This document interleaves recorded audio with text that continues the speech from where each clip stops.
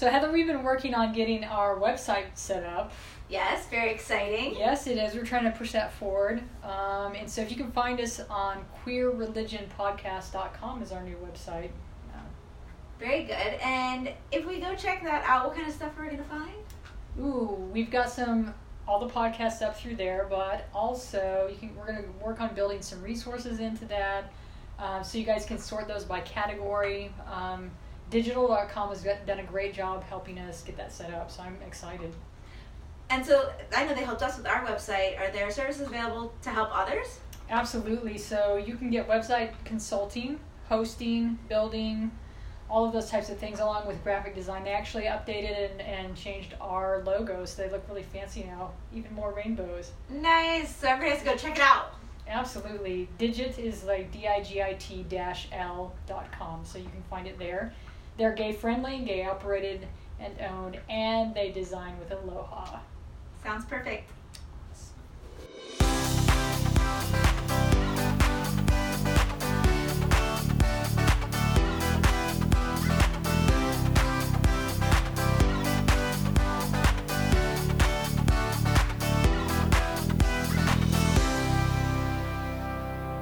Hi, I'm Wendy. I'm Heather, And this is our podcast, Queer Religion. where we explore everyday people's stories about where their sexuality and their faith intersect. Maybe with a few rainbows Unicorns. or other fancy flags. All of the fun things. Today's guest is... Leighton! Woo! Yes! Leighton, we're glad you're here. Glad to be here as well. So, Leighton, before we get started, just to let our listeners know, how do you identify? I identify as a gay man, and I'm 30. So right in the prime of Prime of life. your life. Ooh. Yes. It only goes up from here, Exactly my friend. right. So all you single gentlemen out there, Boom. look out. Why don't you tell us a little bit about where you grew up? Okay, so I was born in Kansas City, Missouri. Mm-hmm. Grew up there with a family of 6. I had 2 older siblings and a younger brother. Grew up as what I would call as fundamental Baptist. So very, very, very, very strict. But it was a good childhood, all things considered. But things were quite different. Growing up there, didn't have a TV growing up, so we just mainly spent a lot of our time, playing outside. Also didn't really do the radio.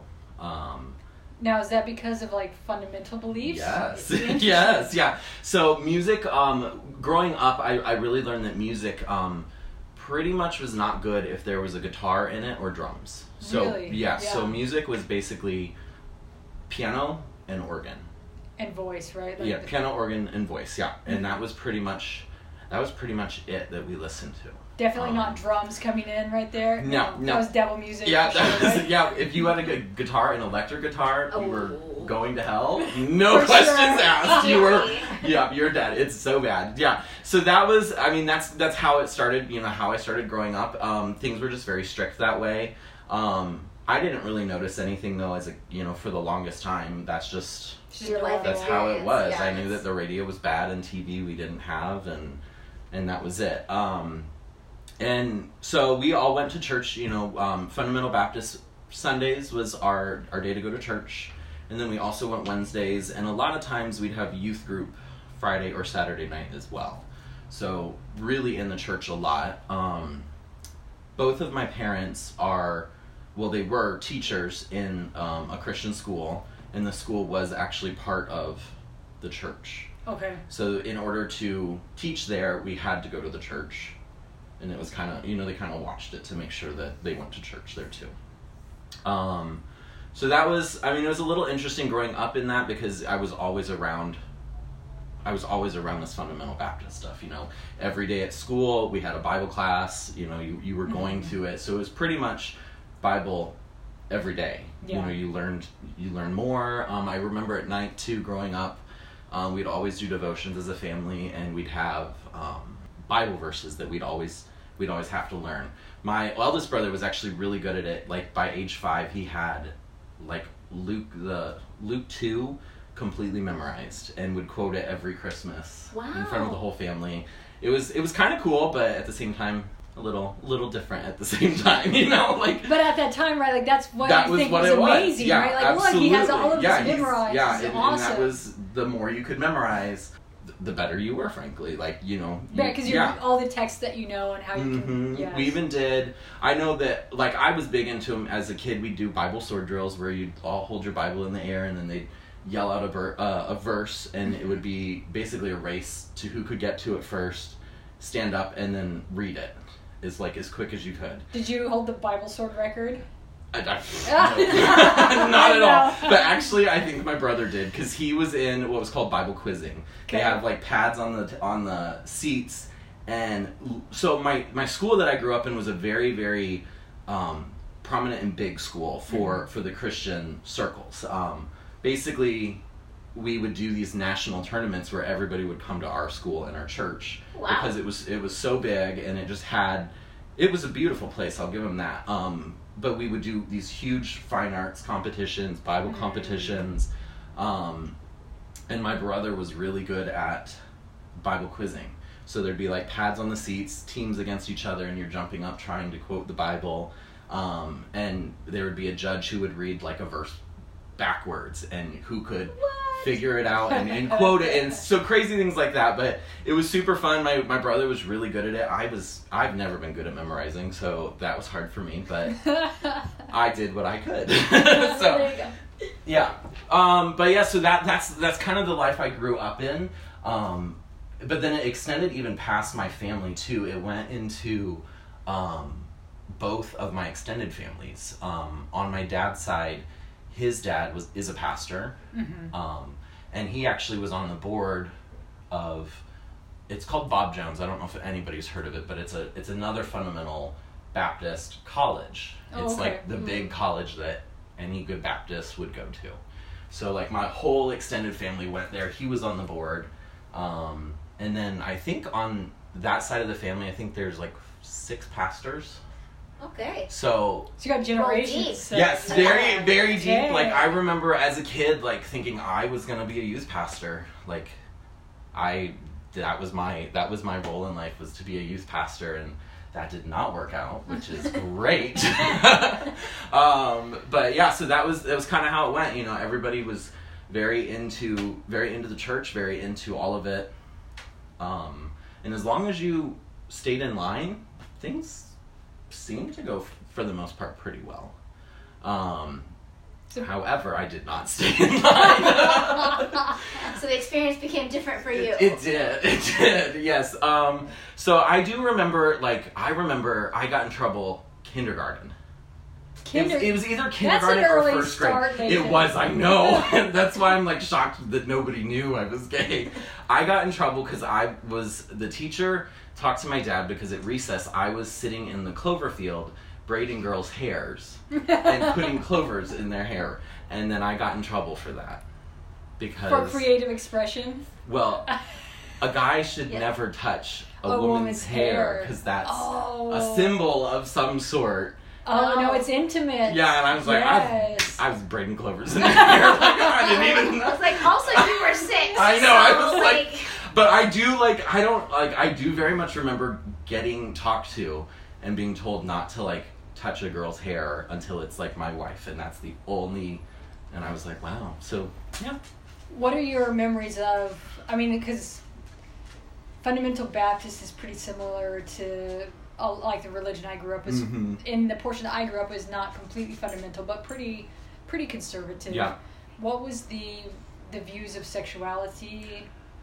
So it was very, at least from my remembrances of it, it was very I never really got even talked to a lot about it. I was very innocent for a long time. I mean, they're not doing education probably in kindergarten. They didn't do education at all. That was not a thing. I remember my brother got married, and it was really funny because it was years later, all of us siblings put it together because we all had the sex talk in the same week, because I think our parents realized they forgot to give the sex talk to him, and he was getting married, and of course you're 23, it's obviously too late at that point, but so we all like put it together and we're like, oh my word, they just like forgot about it. And then when they were like, oh crap, we got to do them all right now. Let's just get it done with. So put them all through now. Right. So we didn't really talk about it much. I do know growing up, I knew that it was like saved for marriage. Absolutely saved for marriage. Like people would get kicked out of the church if they had sex before marriage. Right. I do remember like people who did, and of course their family is a prominent person in the church, and the kid actually, they would take the kid up on stage and basically publicly humiliate them. Oh gosh. It was horrendous. Like it really was. So it was really rough, but I mean, I was innocent. I didn't know what was happening at the same time. Like, I was like, cool, whatever. I'm just over here braiding my dandelion. Absolutely. I'm like drawing in church, but yeah. So, I mean, it was definitely interesting growing up. I do remember I remember the bridge very, very specifically that we would stand on with signs, and we would, picket and be like, no abortion, no, homosexuality, and I was out there. Picketing with your signs. Absolutely. Like, with the signs, standing there, not having, like, any understanding that I was all about being gay. Right. It was a really big disaster. I have so many questions. First and foremost, like, how often did you guys go out? I can't say that one was too often, but I do remember, like, 2 very specific times being out there and, like, very, like, just kind of seeing, I just remember it very, very vividly. Was that family-led or church-led? Church-led, yeah. Very much church-led. They even went to, like, a new extreme. I remember once in church, too, they preached against Democrats. Like, strong a whole different level of Christianity, very strong views. Like, very strong views. So it was very intense. There was also a evangelist that would come every year. And I remember every year it was always like an evangelistic week, so we would have a sermon every night. Yeah. Well, like a revival. Yes, but every year we do it, and then there's like 4 of them every year, actually.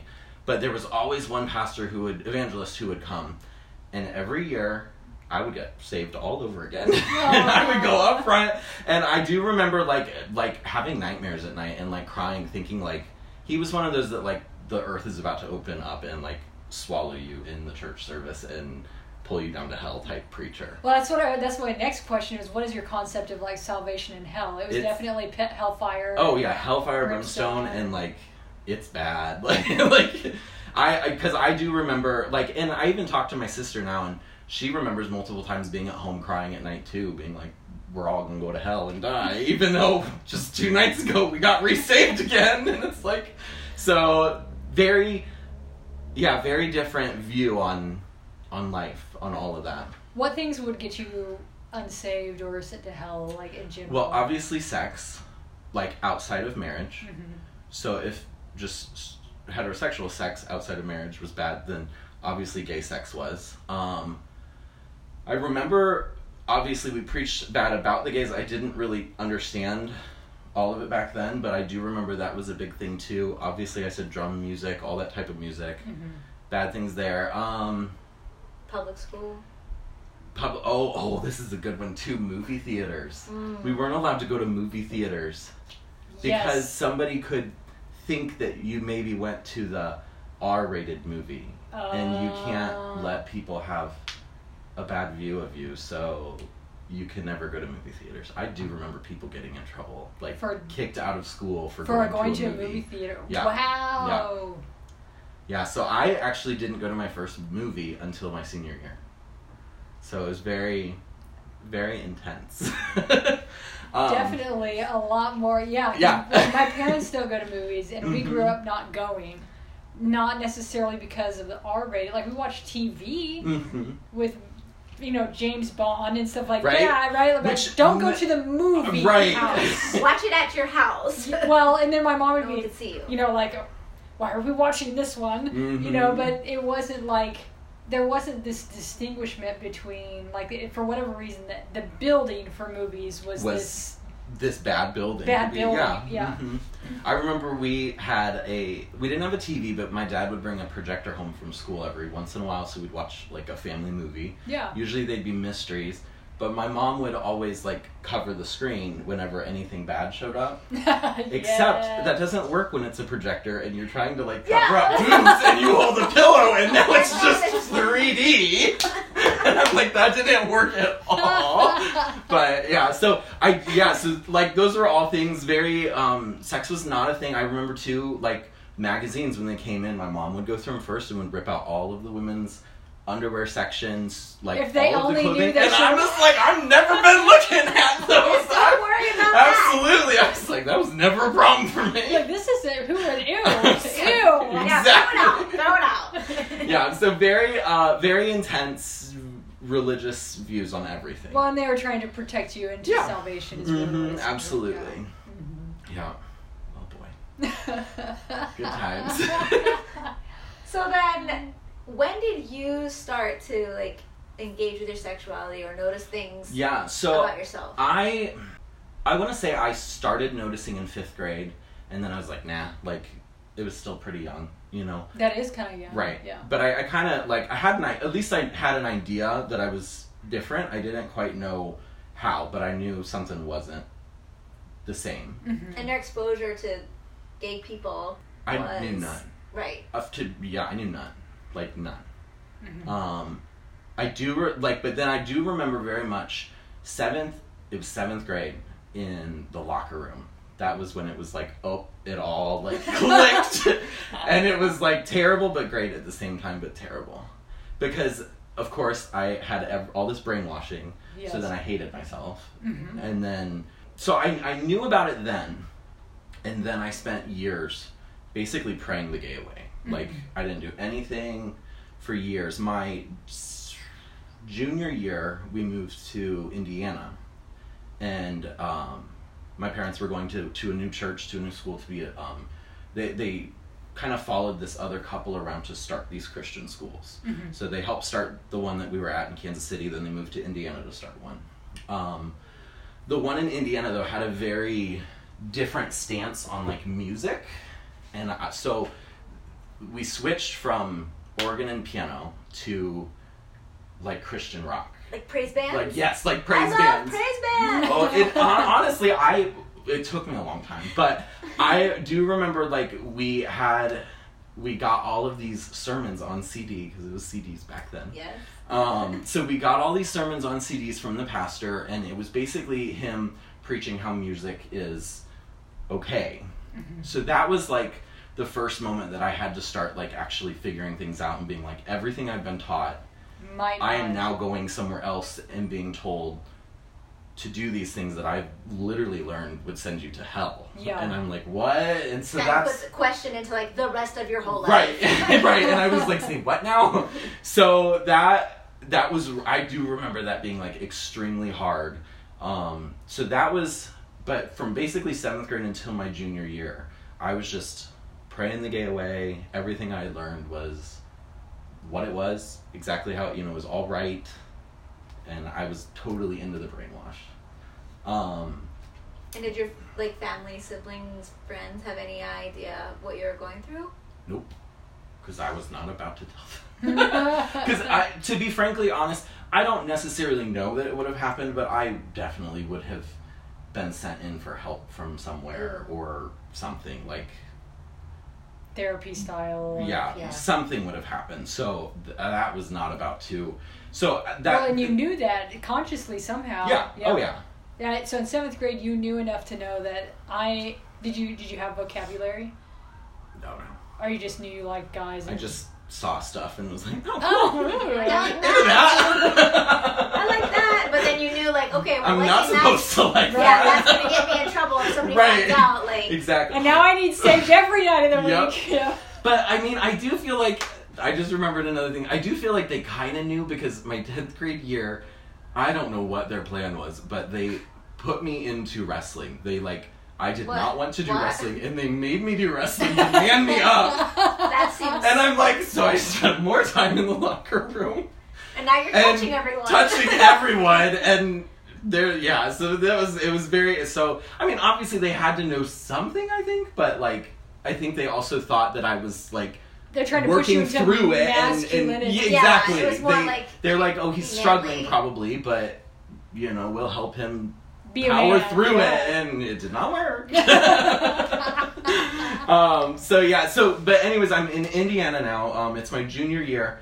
That's when things really started falling apart because, like, I was questioning everything. From music to movies to sex to drinking. It was rough. But it was a good time for me to actually learn things. I had a coach. It's always the coach that you go to and trust. I don't know why. But I actually got help from my coach. He was probably the one that I trusted the most. Went to him for help, but I still never told him that I was gay. Mm-hmm. I told him I was, like, struggling with porn, but was not about to tell them that I was watching gay porn at all. I told him about that, and I was just trying to, like, figure it out, trying to get help. And then this is how I know I would have gone to therapy of some kind, because even with just the straight porn, I actually had to go into, it was like twice a week counseling with a pastor. Mm-hmm. So I was, like, called out of school every Tuesday and Thursday to go to counseling, which is one of the stupidest things, because I was just about to ask if it was beneficial, because they're not counselors. That's the thing. They're not smart. Like, they throw things at you, and they don't know if you have anything mentally going on. Mm-hmm. They actually hurt. It was terrible. It was so after, like, my second one, I figured out, like, this is going nowhere. I'm gonna just say what they want to hear to get out of this. It was and then I think I just stopped going at some point, because legitimate qualified health professionals for mental health therapies, very useful in many aspects, but unfortunately church-based programs tend to promote go see your pastor, and your pastor, there's no confidentiality, because all of a sudden all the pastors knew, all of the teachers knew, and so it was just like, luckily they didn't know I was gay, because that would have ended a lot more. But so it was just really, that's a violation, a lot of personal violations. Space, safety. It's horrendous. Like, I don't think anybody should really go to, they called it biblical counseling, but it should not be called counseling. Or it should not be around. Tell me how you really feel about it. I really struggle with it. And it's a bummer, because the school in Indiana, they throw on this huge biblical counseling thing where people from all over the world will come to learn how to give biblical counseling, and I'm like, I'm a byproduct of that, and it was literal hell. Like, they didn't listen, they twisted things, like, it was like terrible. An added trauma. Yeah, it was so, you're already going through something, which is why you're there. Right, absolutely. And then they just make it worse. So it was rough, but I mean, I kind of made it through. I did kind of stumble a little bit, kind of fell into the cutting area, and a little bit of suicide thoughts and tendencies, just because I was still struggling with this whole homosexuality is terrible, and I had nobody to talk to. So that was really rough. And then even when I did talk about it, it was always straight stuff. It was something else. You substituted it. I twisted it into some other thing that I could try to get help with without actually saying what I was struggling with. There's a lot of self-loathing, probably. Oh yeah, at that point in time, it was harsh, but it. So that happened. And what changed for you? Because I mean, here you are today, right? It's still going. It's still going. We're not there yet. Here you are today, right? Obviously in a really different space, and it's like, well, yeah. What happened? So graduated. So I was the first person in my entire family, extended family, to not go to the family college that my grandpa was on the board for. How'd you get out of that? That was a rough one in itself. I decided to go to a Wesleyan college in Indiana. So it's still Christian-y. It was not, in comparison to the Baptist world that I was coming from. But I wanted to go there. It was the dumbest idea. It was because they had an Apple store, and I was really into Apple at that point. Like, looking back, I'm like, that was the stupidest thing I've ever done. Like, if a college is rich enough to have an Apple store, you should not be going there. That tuition is way too high. Like, oh my God, it was so bad. But that's honestly why I went. I was a super huge Apple fan. They had an Apple store. I was like, I'm going to work at the store. So I went to college there. And I do remember my cousins just being terrible about it and giving me, not the younger ones, but the older ones were giving me a hard time for not going to the family college. And shockingly, the person out of all of them was my grandmother, and she was like, no, like, he didn't have to go to college there. That's not where everybody's called to go. And she's like, obviously he wasn't, so he's going here. So I was like kind of shocked that out of all people my grandmother's like, no. But I mean, it like, knowing my grandmother, it makes sense. Like, that's who she is. So I was like, okay, yeah. So she kind of called them off, and I got a little bit of relief from that. And then I went to the college in Indiana. Here was giving you all kinds of process. Man, he really got that all sorted out really fast. It was just real rough. I'm all about to just dive in and then be like, then we'll figure it all out later. It's gonna be a disaster.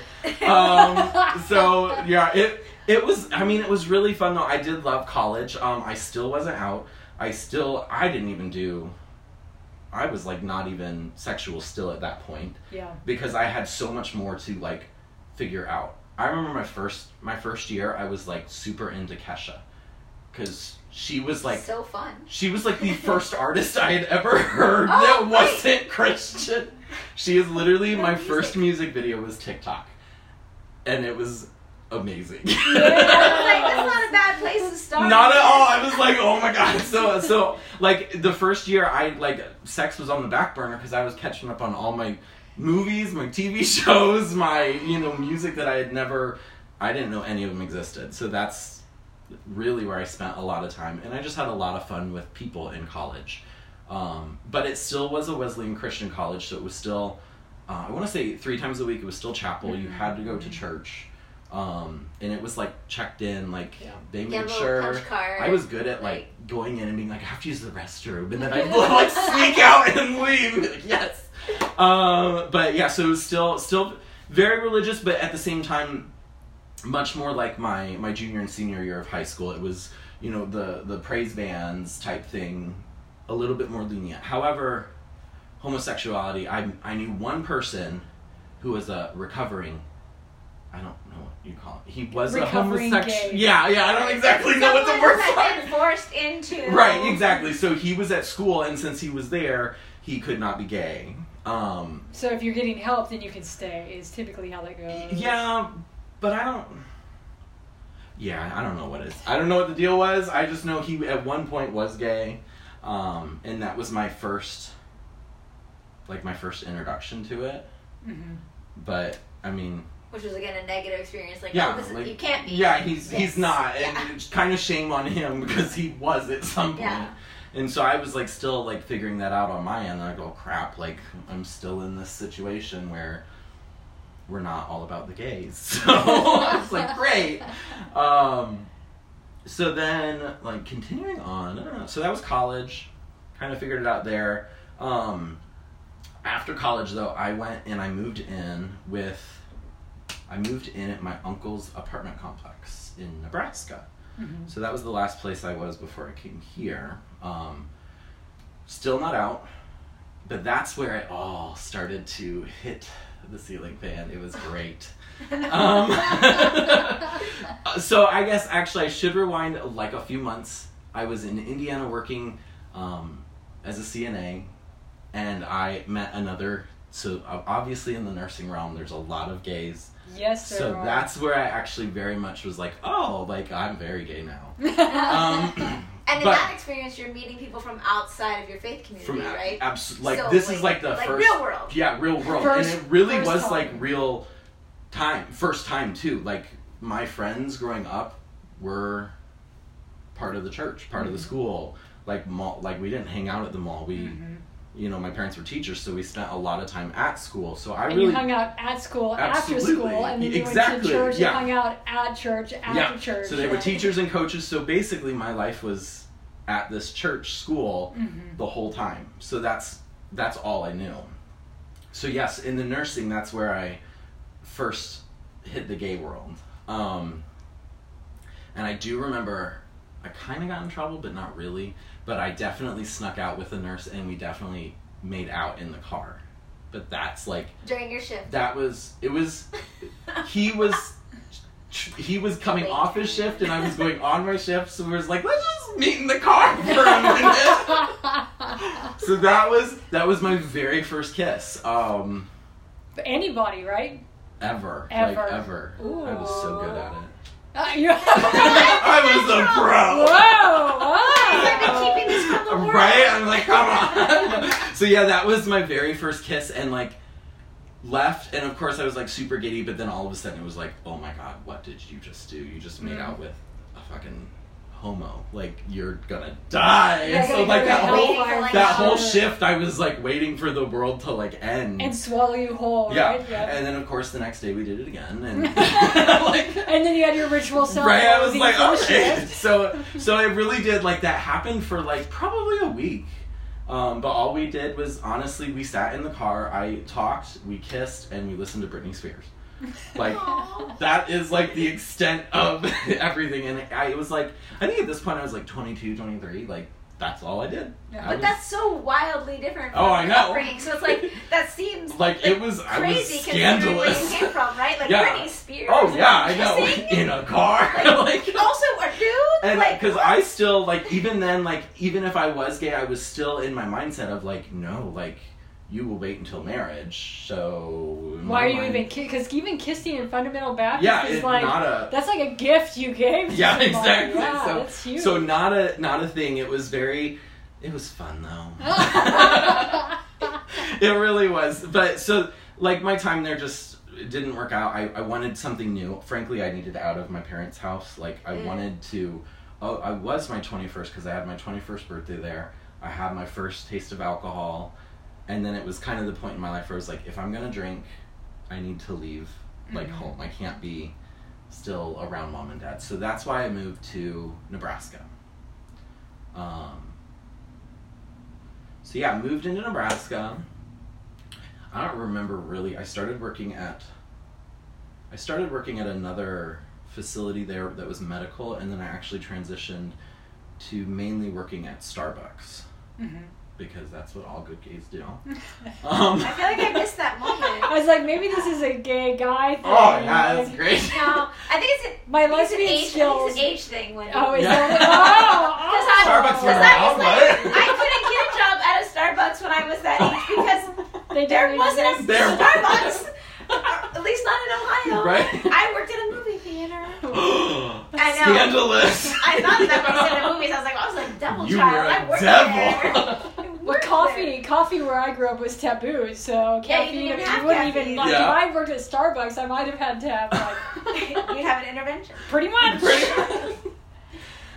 So yeah, I worked at Starbucks. I made a lot more gay friends there, obviously, and I loved it. That was some of the best years, like, working there and just meeting people, and of course I rocked the drive-thru, so, like, I was that friendly. I know, I was that friendly person in the window that would, like, see, and I did it just to see all the guys that came through. That's really all I cared about. It's like, who cares about the girls? Moving on. Like, but super fun there. But then so I don't exactly know really what happened in order. I got asked at one point in a nice-ish way.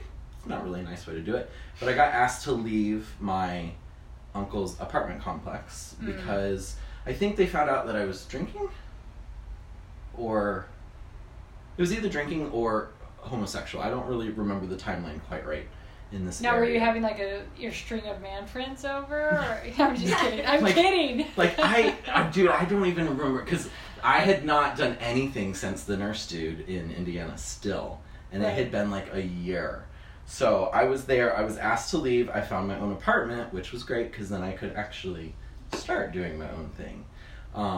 Because at that point you still had to be worried about if someone found out, right? Like, right. It's still a thing. Right. So this is then where it gets really weird. This is why I don't remember the timeline quite right, but at one point I went to, my cousin was a pastor at the church that I attended. And you're still going to church this whole time? Oh, yeah. Yeah. I was a good boy. Still. Because that's what you do. Yeah, absolutely. So I went, I remember at one point I wanted to meet with him, and so we met up for coffee, and I basically told him that it was really hard. I remember telling him that I was like struggling with homosexuality, and I didn't actually, at this point I wasn't planning on coming out still. I was like, I have messed up, I made out with some dudes, like, I gotta come to Jesus and fix this and like get life back on track. So that's what I was planning in my mind. And then, of course, this is in confidential biblical counseling that I'm doing this in, you know. So, like a day later, my whole family know. So seriously, a day later. Like, not even joking, I woke up the next morning with like Bible verses, not verses, chapters of the Bible texted to me, like on my phone. Yes. I didn't actually get the chance to come out. Like, they came out. They decided for me that, and at that point, to be frankly honest, if they didn't out me, I probably wasn't going to come out for a much longer time. So in all reality, as terrible as it was then, it was probably for the best, you know. In the end side of things, it was pretty rough. So the only person I got to come out to, and I remember the day, it was April 1st. I came out to my sister. Aww. And it went horribly. Oh, no. And so I was like, do I say April Fools? And what do I do here? I was like, do I say April Fools and like, and be like, just kidding, and then just like run away? But I was like, no, like you can't do that. So like I came out, it was rough. Like there was I blocked most of my family, like phone-wise, I blocked most of them for about 2 years. I didn't talk to my family at all. What was that like for you? Because I mean, that's your core, right? It was pretty terrible. Like, because you, at least from my religion growing up, it's always about like, we have this unconditional love. We always care. We always, you know, we are showing the love of Christ, and we will always forgive and always love you. And then the moment you do something, it's like, oh, I'm just kidding. We don't really love you. Everything like, but that. Yeah. Oh, you fucked up. That one. Yeah, you knew better than to do that one. So that was just kind of like the moment where it was like, they are all fake. Just all, like, in my mind, it was just like, religion is all fake, and it's just dumb. So that's when I was like, I dropped out of the church. I actually found out years later that I got publicly kicked out of my parents' church. Oh, they did it like actual. Which I don't didn't even tell you. Exactly. That's why I found out like 3 years later, and I was so mad because I was like, they did that to just basically publicly humiliate my parents, like, because I had no idea that I got kicked out. I went back for my brother's graduation 6 years later. Actually, went back for his graduation, and saw that I had been removed from the board of members, which obviously, but then I found out like the church voted on it, like it was like a thing, and I got kicked out of the church. So, but once again, like we all said, like, don't understand the reasoning because I didn't know for 6 years, so it had no effect on me. So I'm like, obviously what you're doing isn't working, like that's... They didn't send you a letter. Like, no, nothing. By the way, you don't live here anymore. Exactly. So I'm like, what was the point of that? Like, and I get it. And other people, I guess. Yeah, right? It's actually very true. It's to scare people into. Don't be like it's a him. scare tactic. Yeah. Throw you out. Yeah. So yeah, that all happened. So I was outed, and then we're gonna skip ahead a few years. I had a lot of fun. Oh, good. But then I met a boyfriend. And then, so I met a boyfriend, but I had a very bad skew on like what love was, and because I grew up with a very weird view of it. So it turned out that my boyfriend was an abusive alcoholic. So whenever he got drunk, bad things would happen. But that was really hard for me because I didn't have anybody to talk to. Like, couldn't go to my parents for help because anytime I would like try, they'd be like, we don't agree with you in this matter. We're just gonna, and then it was like, that was it. So to this day, I actually don't even think my family knows that, like, I was stuck in something abusive that was horrendous. So you were really isolated. Oh yeah, it was, but the reason I stayed, I do remember like justifying him in my mind because, so in my mind, growing up, marriage is like imagery of what Christ did for the church.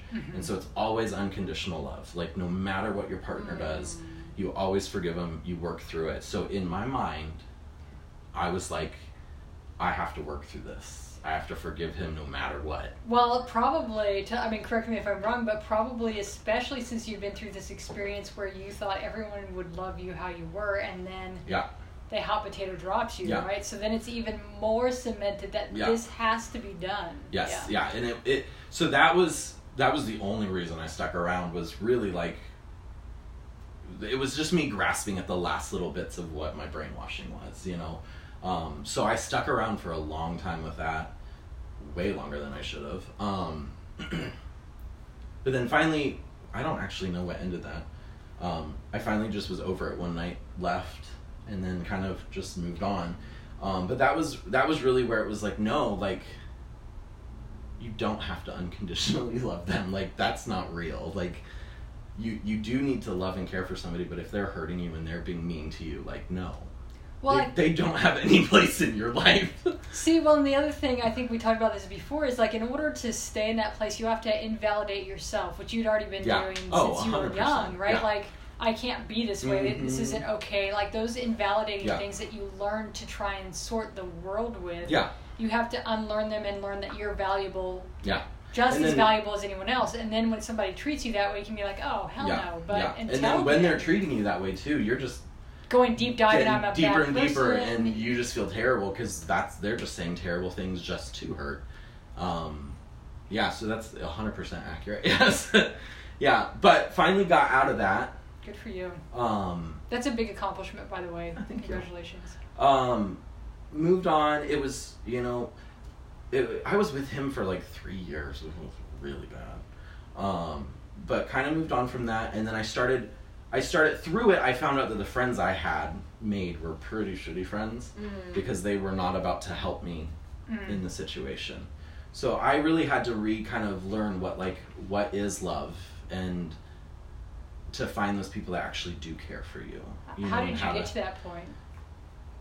I think it just was part of the abuse and stuff. I just learned at one point, I was just like, no. Like, so you learned what it wasn't. Yeah, and I think at one point it just snapped in my head and was like, this is not okay. This is not what any of this should be.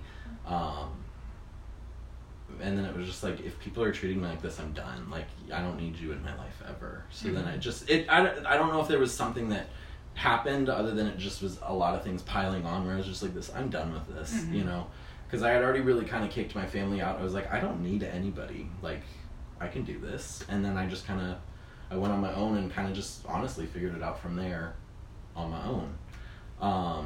That's a lot of community loss. Yeah. Like, that's a lot of people. That's a lot of and then to basically start from scratch again. Mm-hmm. But it was for the best, because then I actually could find people. Like, I am still very guarded now, but like, I can find the right people that you can see what their values are, and you can add them to your life and keep them because you know they're a quality person now. But I would never have known that unless I had my family who just was like, nope, you're terrible, and then abuse, and then, just kept going. How do you feel now when you look at yourself on the other side of all that? That's a good question. I will actually say I feel much more confident and worth something now, if that makes sense. Yeah. Oh, definitely. Yeah. I mean, it's taken me a long time to get here, and I still don't always feel like there are days where I feel really crappy, but it is one of those where it's like, I have done pretty much everything that I've gotten in life at this point. I'm like, I worked hard for that, and I've escaped things. I've made it past things. I've started actually mending my family relationships a lot. We hang out and we talk a lot. We get together a lot still. There definitely are conversations you avoid, but but they're willing to I think have a relationship with you. Yes. And you're willing. I am also safe enough to have a relationship with them.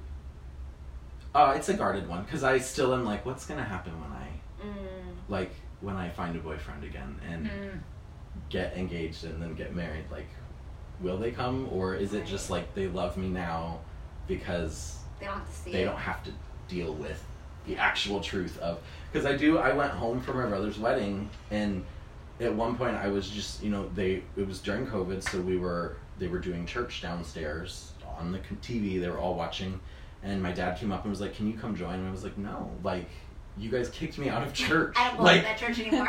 You kicked me out. Why am I going to join? And I could kind of see it in his head. He, like, that was totally not a thing. Like, he forgot, like... That they kicked you out? Pretty much. Like, all of that, like, I think it kind of clicked again where it was like, oh, yeah, like, this is, like, I'm a whole new person now. Like, yeah. I'm in a whole new stage, and I'm not going to do things that you want just to make your religious aspect feel good. Mm-hmm. So for you, you know, what kind of things have you done to sort of reconcile your identity and your faith? Like, do you still have connection to that faith? Do you see things differently? Like, yeah. So that one's a hard one because there's like two sides of it. Logically, I don't really, but when you grew up 18 years being brainwashed by it, like, it still definitely, like, sneaks back in. Mm-hmm. But then I've worked past some things where it's like, if I do listen to the brainwash sign and go that way, I can always just kind of talk about it in my mind and think about it and be like, the whole premise of the Bible is to love the Lord with all your heart, soul, and mind. And then the second part is to love your neighbor as yourself. So, and it literally says nothing else matters. So, like, that is the premise of it. So what I did to start my transition to where I am now is that's what I cared about. I was like, that's what matters. It doesn't matter who you fall in love with. Like, it really doesn't. Nothing matters. Like, as long as you are trying to be your best, you're trying to love those and love others and take care of people, that is what is important. So you would say you still have a connection to, like, spirituality and faith, even yes. though not the kind that you grew up yes. with, but like a personal connection still with that. Yes. In the world. In the world. That's a great way to put it. Yes. Yeah. It's and it still is growing. Like, as I keep going, it keeps growing. But that's how I started the transition too. And one of the things that kind of broke me out of my, like, where I remember when I justified homosexuality, because, like I said, at one point, marriage was a symbol of what God did for the church. And so in my mind, I finally, like, it clicked one day. I was like, so if a marriage between a man and a woman, like, what is the difference between a marriage between a man and a man or a woman and a woman? It still is love. Like, it still is, like, I'm gonna love you even on your tough days, on your best days, on your worst days. I'm still gonna always be there. So that was the part in my mind where I was like, oh, like, it doesn't matter.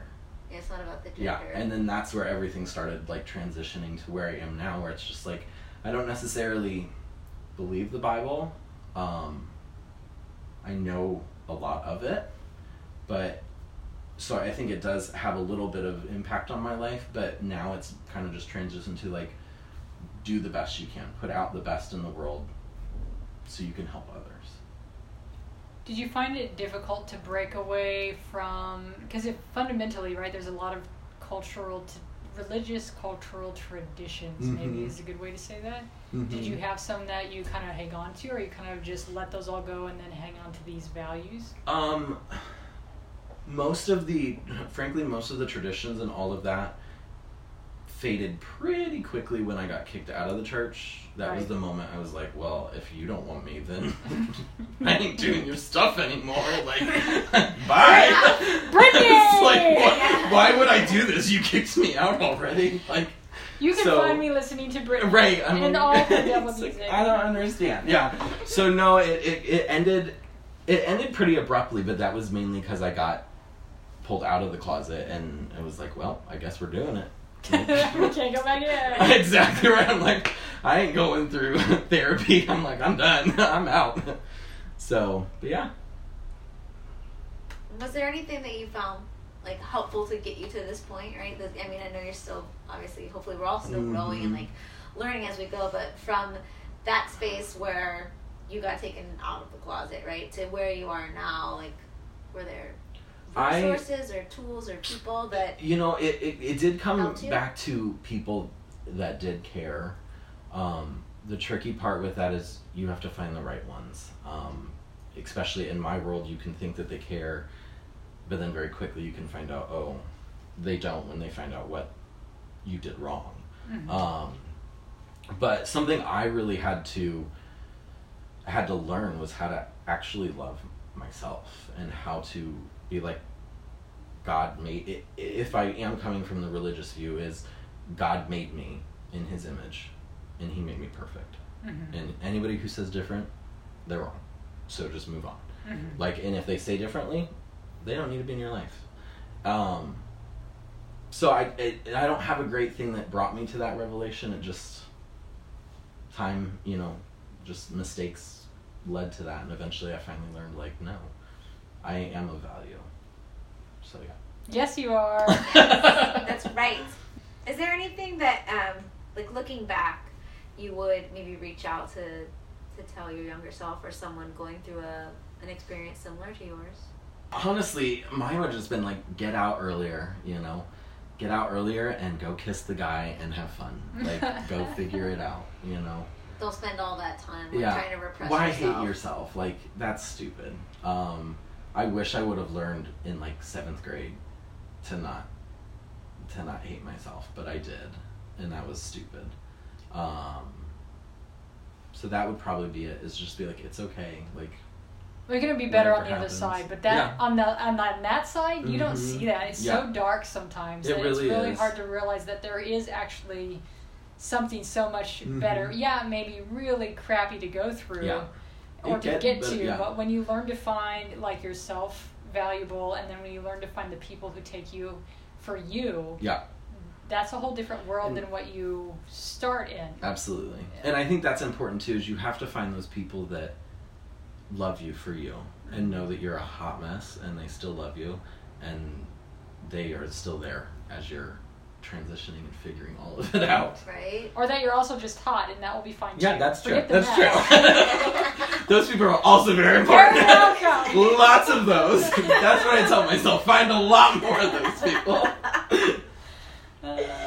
What do you and to come off that to even more challenging one, since you split so heavily? Do you have anything that faith institutions would either do or discuss, or what do you wish they knew? I wish that they'd actually read the Bible and would do what it says. I And, think I said the same thing. and would take care of the widows, the homeless, the children, the people that need help. Why are we building mega churches? Right. Like, you should be meeting in groups of 2 or 3, like it says, and you should be spending money to help others. Especially during COVID, right? Right? Stop Oh my goodness. insisting that you all get together and sing.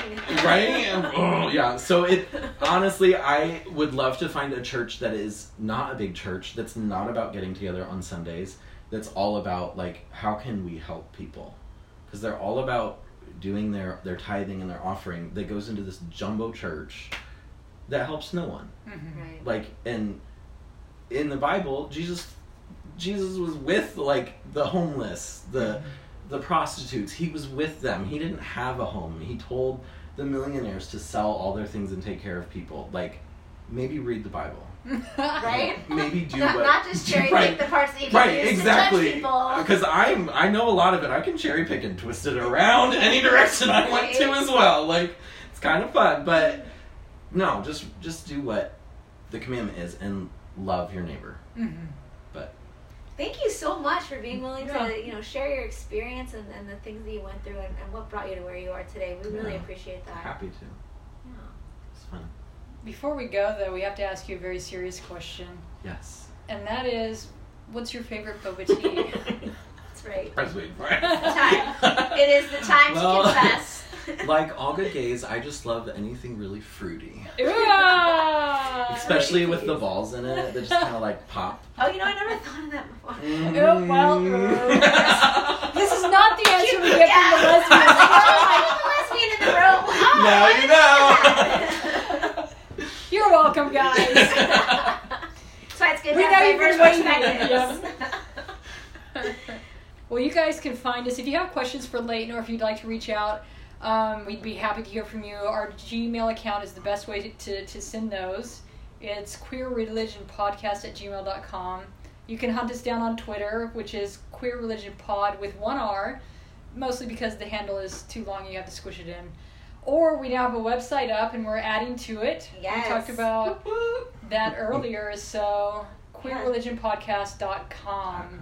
Yeah, so you can find this episode there. You can find our previous episodes, some resources, cool graphics. Yeah. So and if you guys have out. resources you want added that you feel like are good ones for helping people move through some of these challenging things, we'd love to have you pass those on and we'll get those put up. So, all right. Well, we'll see you guys next time. Until then, All right. Take care. Stay happy.